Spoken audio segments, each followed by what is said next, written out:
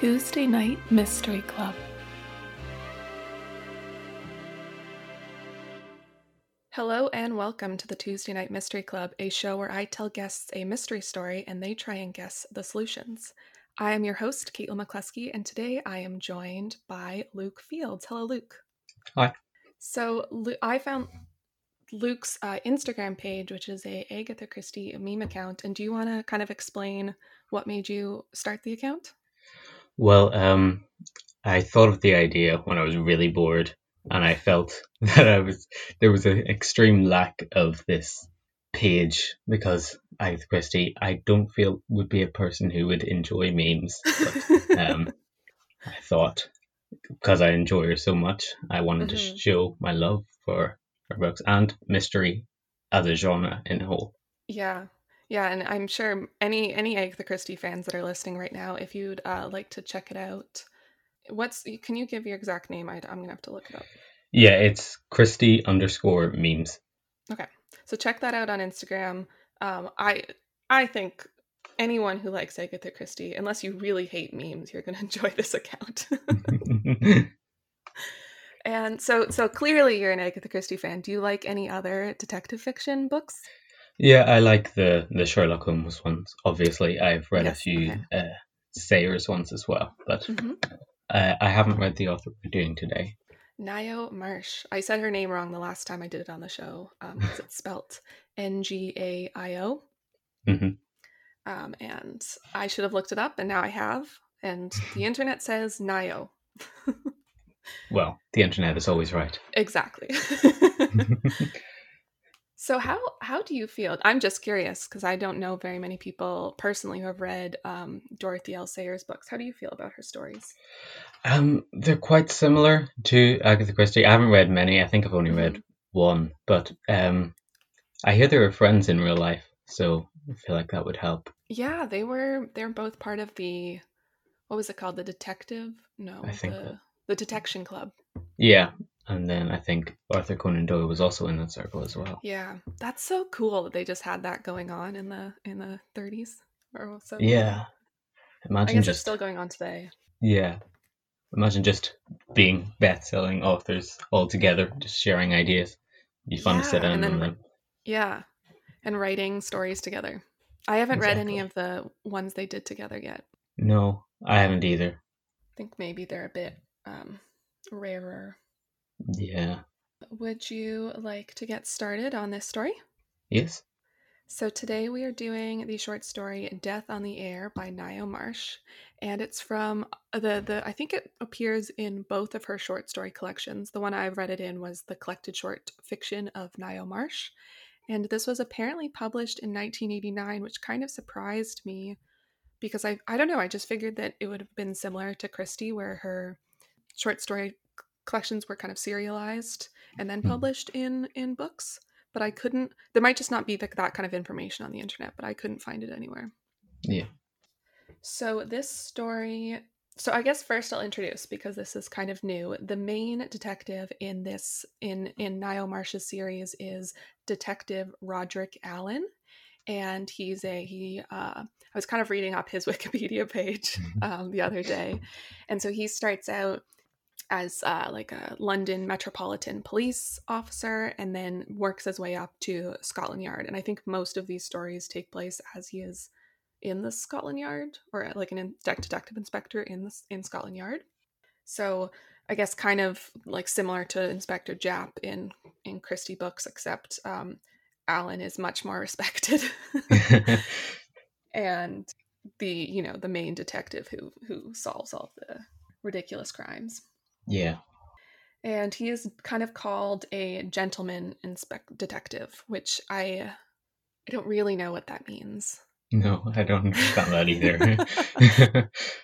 But maybe the idea of like he's super polite, maybe like that would be my guess.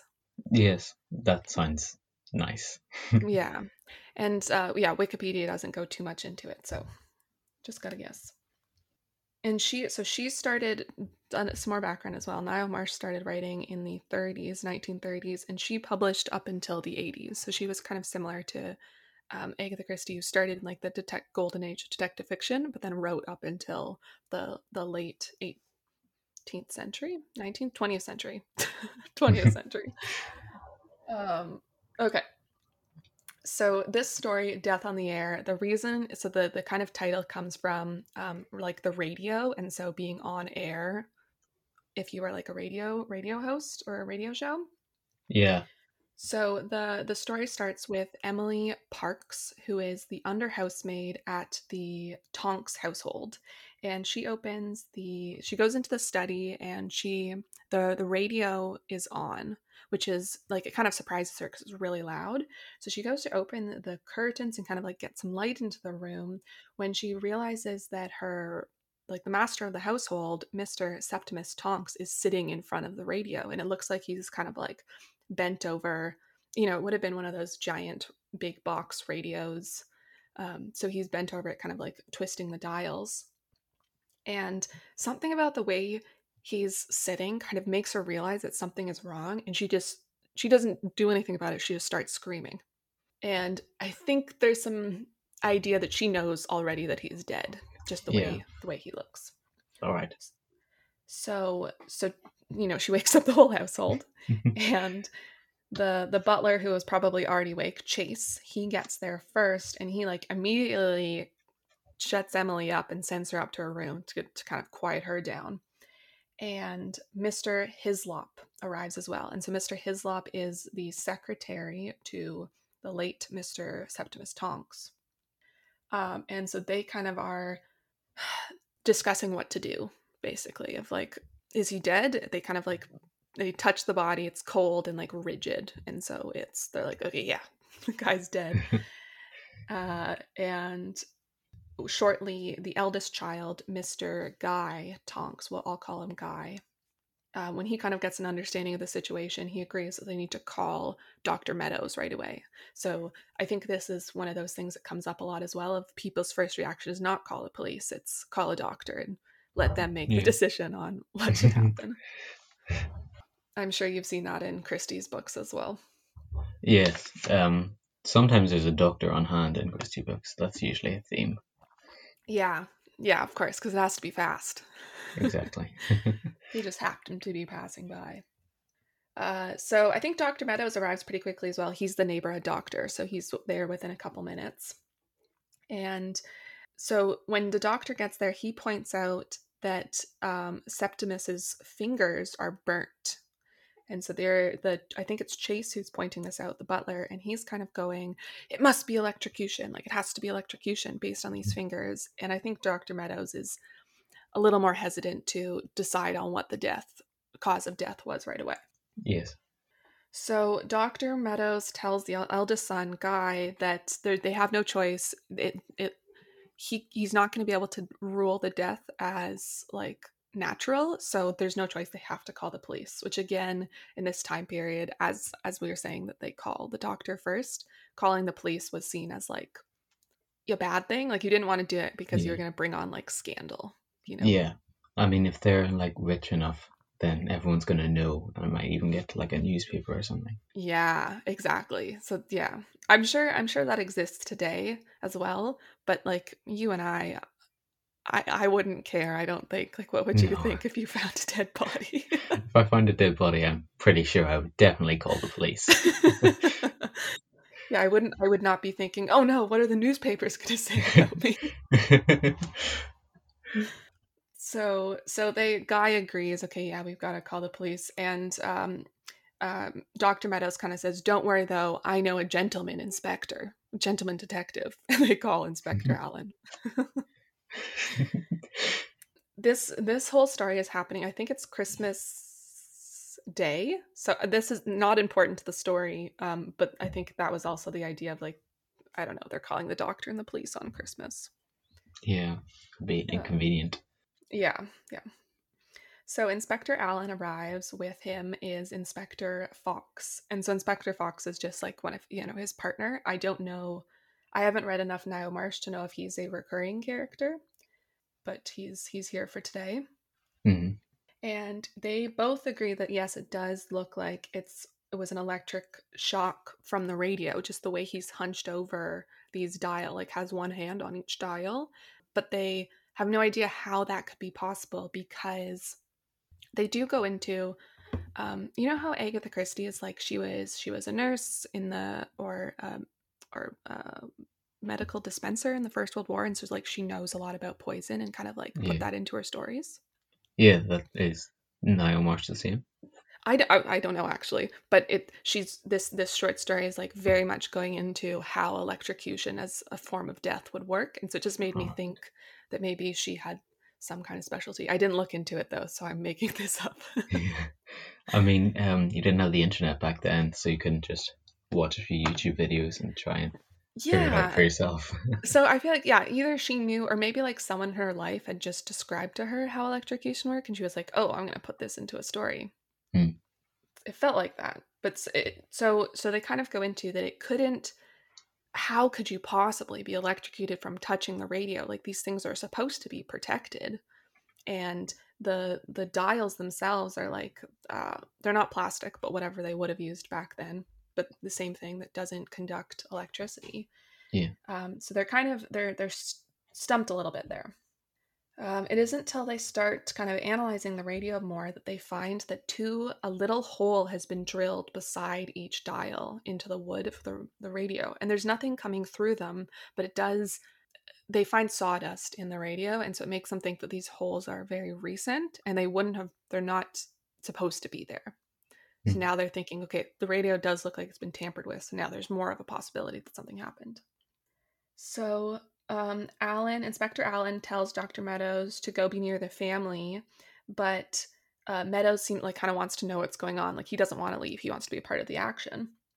And so Allen kind of says, "Okay, well, if you're going to stay here, tell me a bit about the family. Like I want to know what's going on with this family. Like what are some possible reasons that someone could want Septimus dead?" Hmm. So Septimus, sorry, so Dr. Meadow says that Septimus was like super unpleasant. He was one of those characters that is just a huge bully. Have you read Hercule Poirot's Christmas? Yes, I read that and then immediately listened to your podcast on it. Okay. That's So that character, whoever that father is, that's exactly like it's exact. You can just picture that. It's that kind of mean old man who is like bullies his children and his wife. yeah. That comes Um, up a lot in like Agatha Christie story. I'm reminded of Appointment with Death. That's a bit on a like a more violent scale, but still. I have read that one, but I do not remember the story. But I agree with you that I'm sure the Hercule Poirot's Christmas is just fresh in my mind. But you're definitely right that yeah, it's a theme or not a Yeah. theme, but a trope of a mean old man. I think it's kind of I think when they were writing it, they wouldn't it's like you wouldn't feel bad killing off this character. Yeah, exactly. Yeah, Christie does a good job of. You don't normally feel sorry for the dead person, do you? No, not really. Hmm. So I'm not sure. Again, I haven't read enough Niall Marsh, but from now the stories I have read, she's kind of doing the same thing of yeah, she doesn't make you like the person who's going to die. Mhm. So we find out that this guy is kind of a jerk. He's unpleasant to be around. He bullies his kids, and then Dr. Meadows also starts talking about how bad he was to his wife, and how she suffered from what they call in the story hysterical neurosis. So I imagine that some today we might know more what that actually is. It's some Mhm. kind of mental illness, I assume, but unclear what that means in this book. But to think just the idea of like she's very afraid of her husband and kind of like a shell of the person that she probably could be if he wasn't in her life. And so after giving all that information, he realizes that it's probably confidential. He probably shouldn't be talking about it and leaves the room. Too late. Actually, sorry, wait, no. Before he says he shouldn't be talking about this medical information, but before he leaves, he kind of like turns at the door and says that there had been a fight the night before because Mr. Hislop, the secretary, had called him and said that Septimus and his daughter Philippa had been in some kind of an argument, and that I think there had been this idea that the family would call Dr. Meadows to kind of help out when there were these fights. So, like, I guess if he could break things up a little bit or I think it was more for Mrs. Tonks, like the mother, because she was kind of suffering from something else already, so that he could be there to help Yeah. her. And so he tells Mr. Hislop, if it gets worse, call me back. Otherwise, just stay in your room. I'll like, if I don't hear from you, I'll assume that everything's fine. Hmm. So then Dr. Meadows leaves, and the police are kind of doing some more inspecting, detecting in the room, and they find that the radio knobs look identical to, like, there's curtain stoppers on the end of the curtain rods, and Hmm. they look very similar, except the curtain rods stoppers are metal. And they also find that if you take the knobs off the radio, it looks like they've been stuffed with blotting paper, which was the you would have used to like put on in back in this day when you wrote with ink. I guess you put the blotting Hmm. paper on top to soak up the extra ink. Yeah. So I've never used blotting paper, but I always assume it's kind of like waxy material. Do you know anything more about it? No, I've never written in ink, but yeah, I get what you mean. If you were going to suck up ink in that way, I guess I would do it with waxy paper. Yeah. So I'm assuming, and then from this story, they kind of make it sound like the blotting paper was ripped up and shoved into uh, onto the shaft of where the dials would have gone, so that these metal curtain rod things that look like dials will fit better, because otherwise it would have been too loose. Hmm. And they make it sound like there was a residue left over that looked like blotting paper. So however blotting paper works, that's how they figured it out.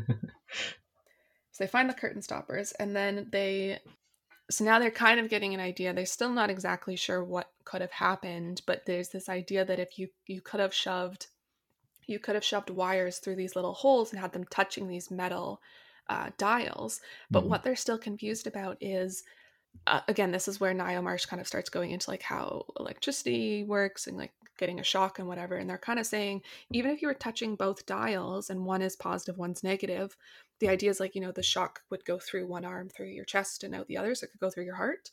But Yeah. they're saying there would be enough voltage, like it could be like 500 volts, but there wouldn't be enough current. And so you might get a shock, but you wouldn't die from that Wouldn't die amount of from it. current. Yeah. So they're still like, we're missing something. There's something missing from the story. So from the family, they end up interviewing Guy, the eldest son, first. And he says that his father was a radio enthusiast. He liked listening to the radio all the time, and that no one was ever allowed near it. Like, it was his radio. Again, he's like this bully character. It's his radio. Who cares if anyone is interested in radio? I'm the only one who's allowed to like play with this thing. So it kind of gives this like idea that no one else necessarily would be that familiar with the radio. Like, Guy himself is saying like, I don't know anything about it, but his younger brother Albert had wanted to, like, had been interested in the radio, and then his father had basically said, no, you're not allowed to be, so he hadn't pursued it. Kind of a jerk. Yeah. That's such a childish thing to do, especially for a Yeah. radio. It's not that interesting. But I mean, I guess at this time it was like, Yeah, that there's no was TV. This is the big deal. yeah, that's how you got all your books and your radio plays and your Yeah, information. yeah, yeah. But so just another way he wasn't a great guy. Yeah. So they've talked a little bit about Albert, and at this time Albert comes into the room, and he's kind of going like, "You have us cooped up in the library. This is ridiculous. Like, what's going on?" That's kind of like his how he comes into the room. And so Alan asks him if he recognizes, or I think he recognizes the knobs, because they've taken those curtain stoppers off and they're just sitting on the table, and Albert recognizes them. And so they ask him why, and he admits that he had done a portrait last year of his sister Philippa in this room, and he had painted the curtain. So he's saying that he recognized them from looking at them so much as he was doing this painting. Right.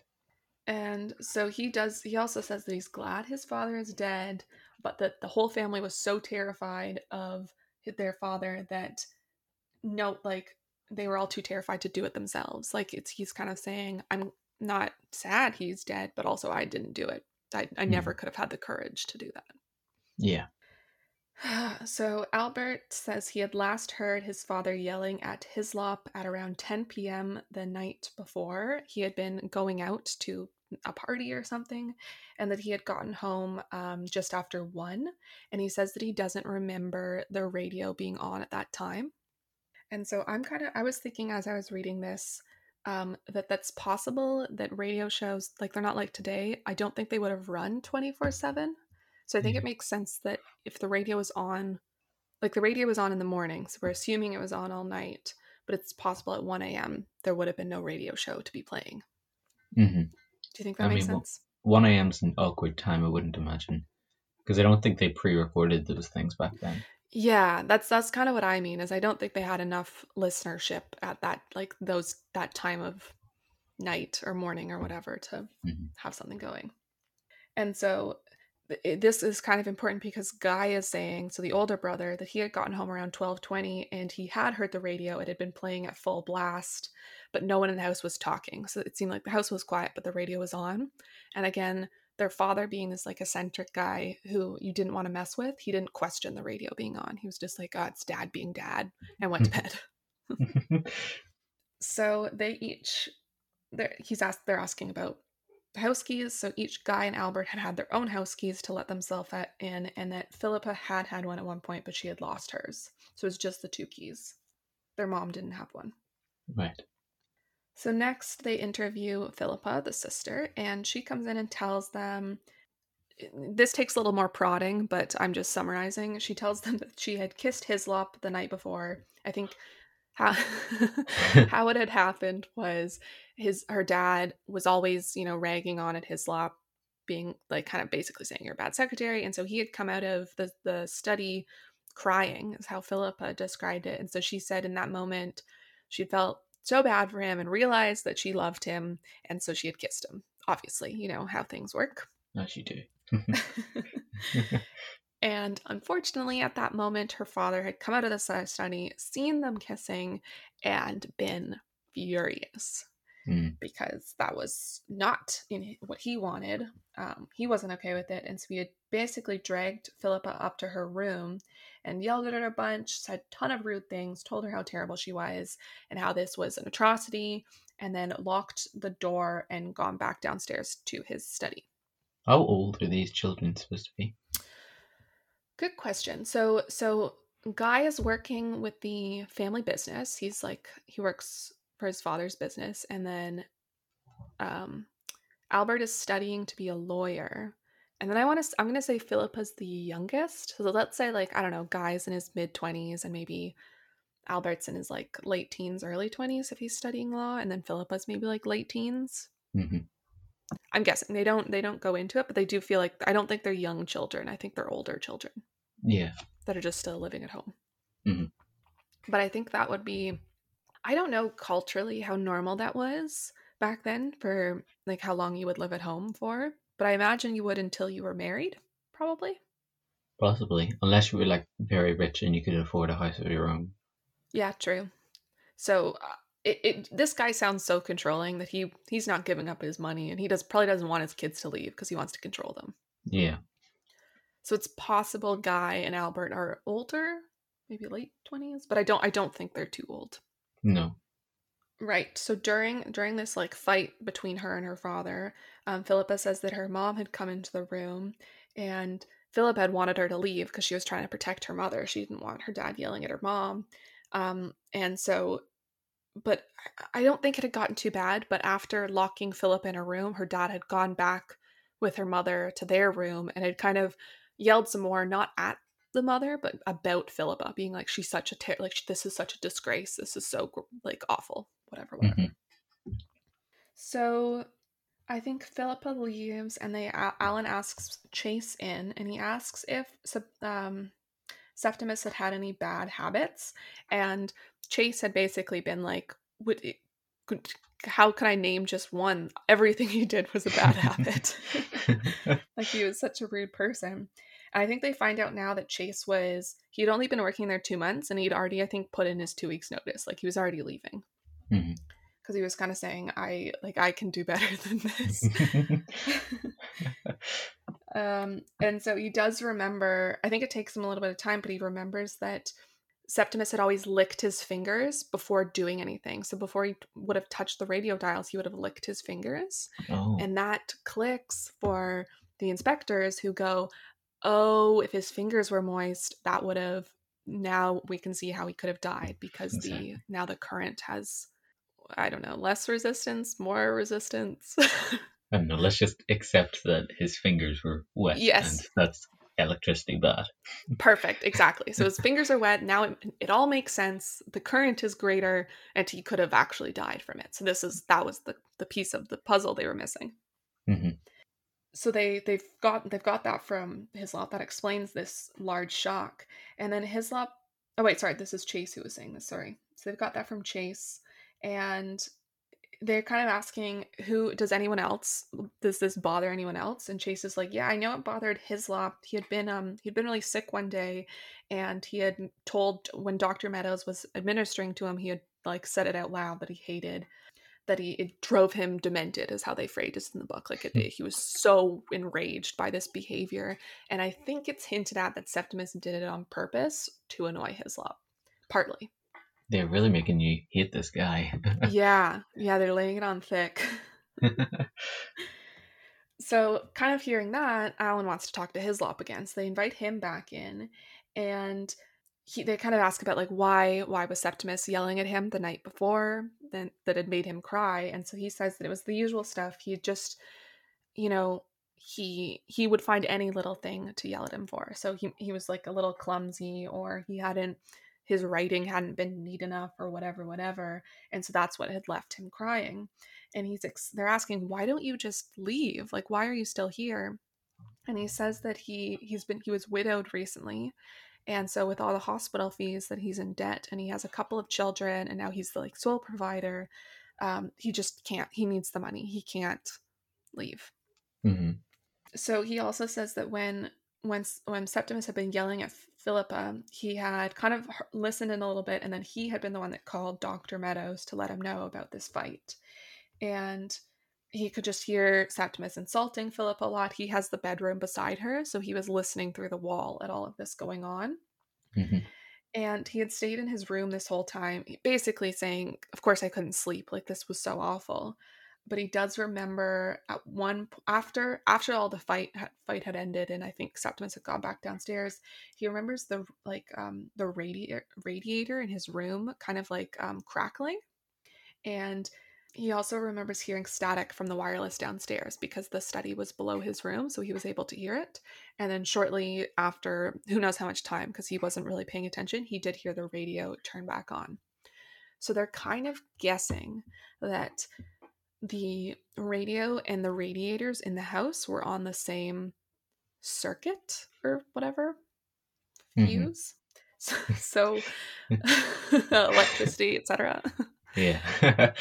And so they think that whenever this shock happened, that's when the radiator would have like crackled or made whatever, some kind of noise, and the radio downstairs would have had, he would have heard the static. Hmm. And then also the fact that the radio was on in the morning means that someone must have fixed the system. So whoever tampered with the radio after Septimus was killed, after he died, someone fixed, like put everything back in order, because like the radio dials had been switched to the curtain rods, but then they were switched back because the curtain rod stoppers were back on the curtain rods. So someone had been back into the room Mm. later. So then they interview Mrs. Tonks, and there's not really much to get out of her. She breaks down a lot crying, and her room was too far away, so she couldn't hear the wireless anyways. She Yeah. kind of says that she had just laid in bed for after her husband had like had that fight with Philippa. She just laid in bed and then eventually had fallen asleep. Yeah. She probably has some issues. Probably. Yeah.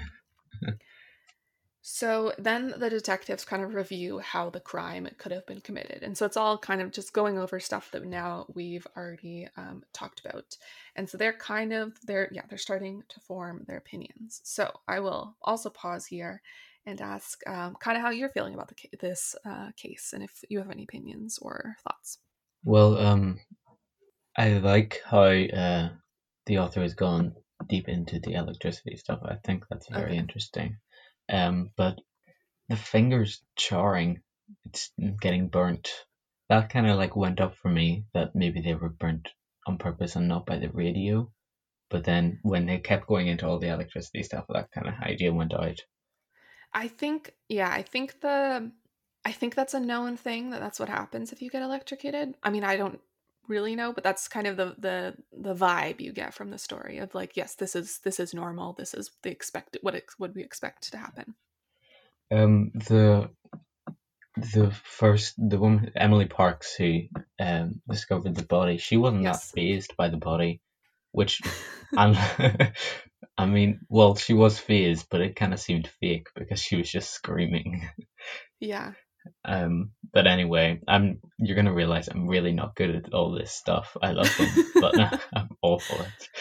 It's I Usually, think more fun to not guess and just let it happen yeah. sometimes. Sometimes I heard a quote. I can't remember who it was from, but it was like, if you don't read mystery books and not try and solve them, it's like doing a crossword puzzle and looking at the answers. And like, I partially agree with that, but it's a book at the end of the day. Yeah, I don't know. That's yeah, I'm here for entertainment, enjoyment. Yeah. I don't want to have to think sometimes. I just want to let the story go over me. Yeah. Usually, if I discover a mystery, it's because of like the character types. But that Okay. often happens with Agatha Christie books because I've read so many of them and I know the kind of characters she likes, the kind of characters she Right. would delegate to do a murder. Yep. But with a new author, it's definitely more difficult. So I'm trying to think back. So the daughter Philippa, Hmm.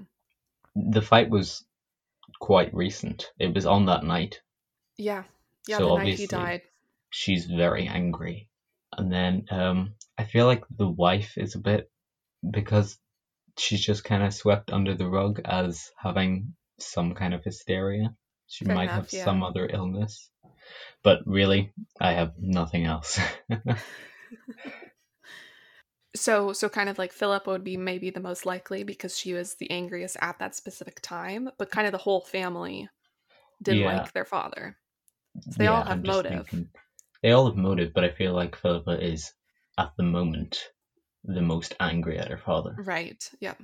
So she's tough though because she was locked in her room and they ask Yeah, Guy had come by when he had gotten home around like the 12:20 and he says he had unlocked the door for her because the key was still in the lock. maybe it's like a whole conspiracy. Maybe they're all in on it. That's possible. Yeah, I'm not getting that off the table right now. Yeah. But Or even anyway, just not maybe not everyone, but it could be just multiple people. yeah. I mean, Guy unlocking the door for Philippa, and then Hmm. also who's the guy that Philip kissed? Mr. Hislop, the secretary. Yeah, they might be in it as well. Yep. Hmm. Anyway, that's my thoughts for now.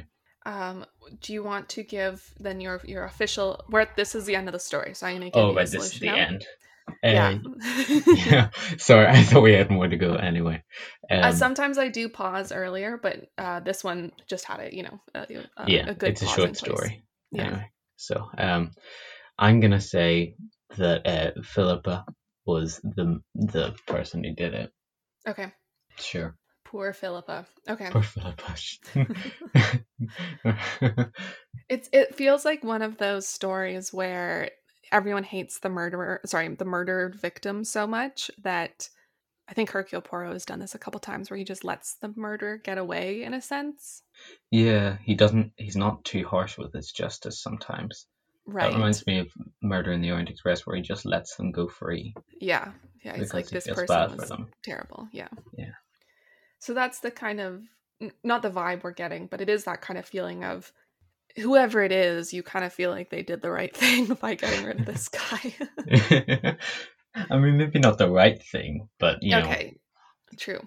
it's better. He's a little bit nicer when he's dead. Yeah. Hopefully the kids will be able to actually do what they want to do now instead of Yeah. what their father wants them to do. Yeah, and that gives a sense of gratitude. It makes Yeah. me feel happy for them. That reminds me Yeah. again of Appointment with Death, because there's like an epilogue at the end of that book, and you get to see Hmm. all the children of this abusive mother, and they're all happy now. One's an actress, and they're going to see, and they're all supportive of her, and it's very happy. Oh, thank goodness. Okay. Yeah, yeah. So then we don't get an epilogue in this one, but we will assume that it's the same thing. Yeah, I can make it up in my head. Yeah. So Alan has a few more questions for Dr. Meadows, and so he asks him back over, and it's to do with Hislop. He's kind of saying, do you remember Hislop saying that he hated Septimus's habit of licking his fingers at that one time? And Dr. Meadows is like, yeah, I think so. Like, how did you know that? And they were like, oh, Chase told us. Because Hislop doesn't remember saying it because he was kind of delirious at the time. But Mhm. so we're kind of getting this view. And so Alan is kind of telling Dr. Meadows, like, we're leaning towards Hislop. Like he had the opportunity, he had the motive, et cetera, et cetera. Mhm. And so they bring in Hislop to talk to him, and he can kind of tell by the way they're going on that they suspect him.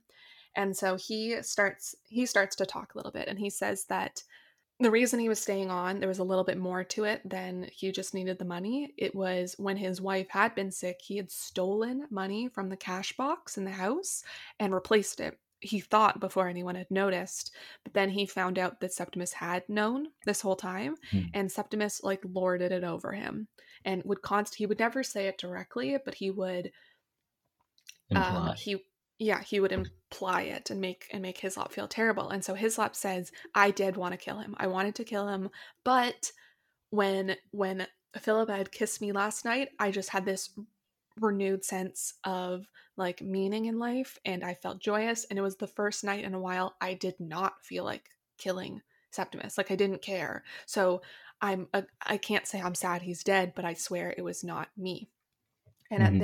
this point, a letter has been arrived for Inspector Allen, and so he pulls it out and reads the first few lines and says, "Don't worry, Hillslop, I believe you." And so we're kind of going now. Who is this letter from that has made Allen kind of go, "Okay, I agree, it's not Hislop." Yeah. And so the letter ends up being from Dr. Meadows, who says, "Allen, I know you're going to arrest Hislop. Don't. He's innocent. I killed Septimus." Uh-huh. Yeah. So so do you want what before I can go through like everything that happened, but do you want to kind of think about that a little bit and think like why that maybe this could have happened? Well, I actually did think of Dr. Meadows because I thought it's quite like Hercule Poirot's Christmas. If anyone is not, if anyone is near the house before the main detective arrives, I'm still going to count them as a suspect. Right, So I yeah. did think of Dr. Meadows, but then he was very into the case, and it kind of made me forget about him a little bit, Yes. Yep. which is a good thing. That's what it's meant to do. Yeah. Um, but maybe because he's so close, he might know more about this family and then feel bad for them and take pity on them. Right. But that's Yeah. that's all I have. Well, that is kind of exactly what had happened. Of he had been treating Mrs. Tonks, the wife, this whole time, and seeing her condition and seeing how terrible it was and how it was like caused by her husband and how like how awful her husband was. And so he had this feeling of if he could get rid of Septimus, he like the wife would start feeling better again. Hmm. And he also, of course, felt terrible for all these kids, but that wasn't, I think the wife was really the driving factor. There's kind of hinted that he might have been in love with her, Hmm. possibly. And so he kind of says that, and then he kind of describes how he did it. So that was his reason why. And so he had gotten this call from Mr. Hislop saying that there was this fight going on. And as we kind of know, he's a neighborhood doctor. He was able to get there quickly. And so they think that while this fight was going on, he had snuck into the house with the key that Philippa's key that had gone missing that we heard that she had lost. It Yeah. sounds like he had taken it. Hmm. He'd snuck into the house. He had set up this whole radio thing, and then maybe hid somewhere else in the house because he had been warned that this fight was going on, so that he kind of knew. I think maybe we don't really know this in the story, but I think there's this idea that when Septimus was yelling at someone, everyone was up in their rooms. Like, no one was just going about their daily business. Everyone was invested in this fight. Everyone's. I want to see what happens. Kinda, yeah. Or they're just involved, like they're the ones being yelled at. Yeah. So he kind of knew that no one would be around.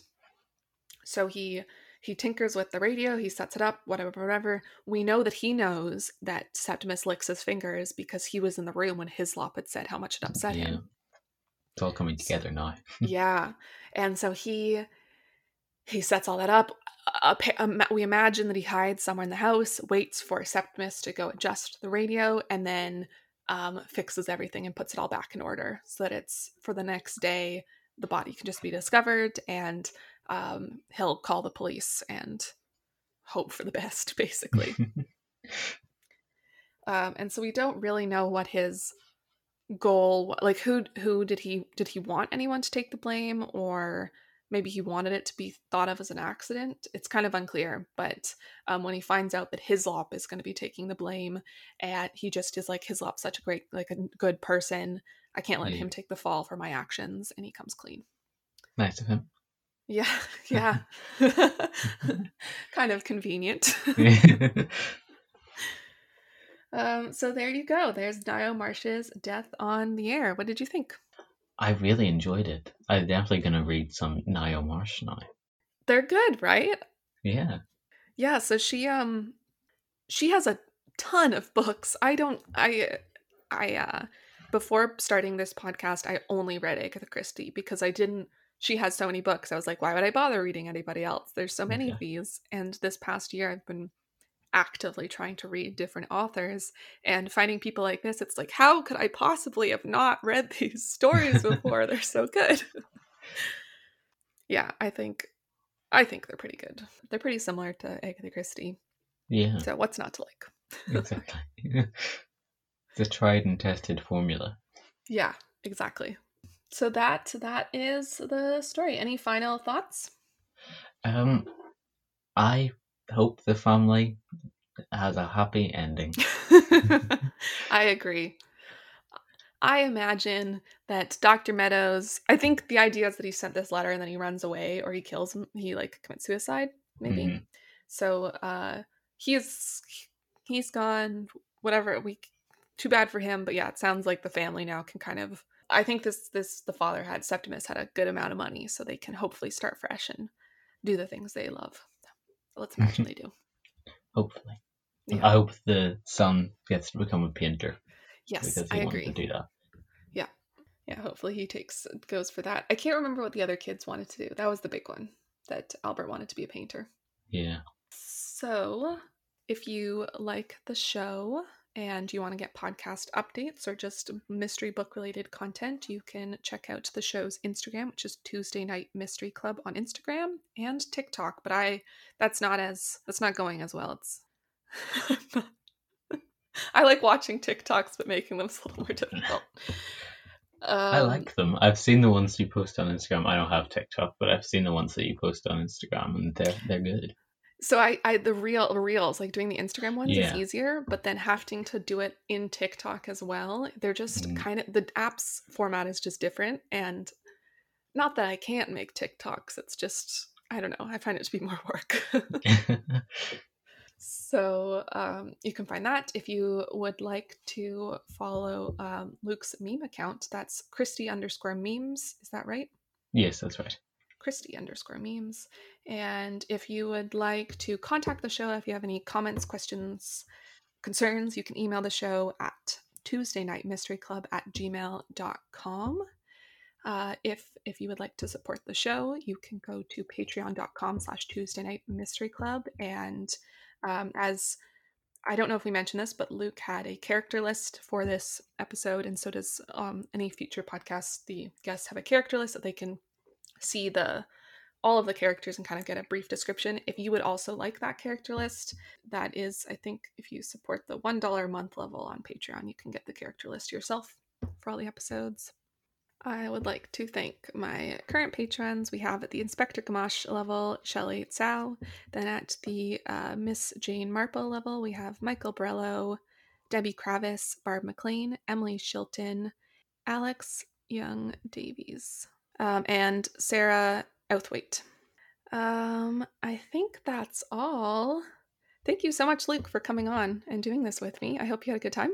I had a really good time. This was Great. so fun. Highlight of my weekend. Fantastic. Okay.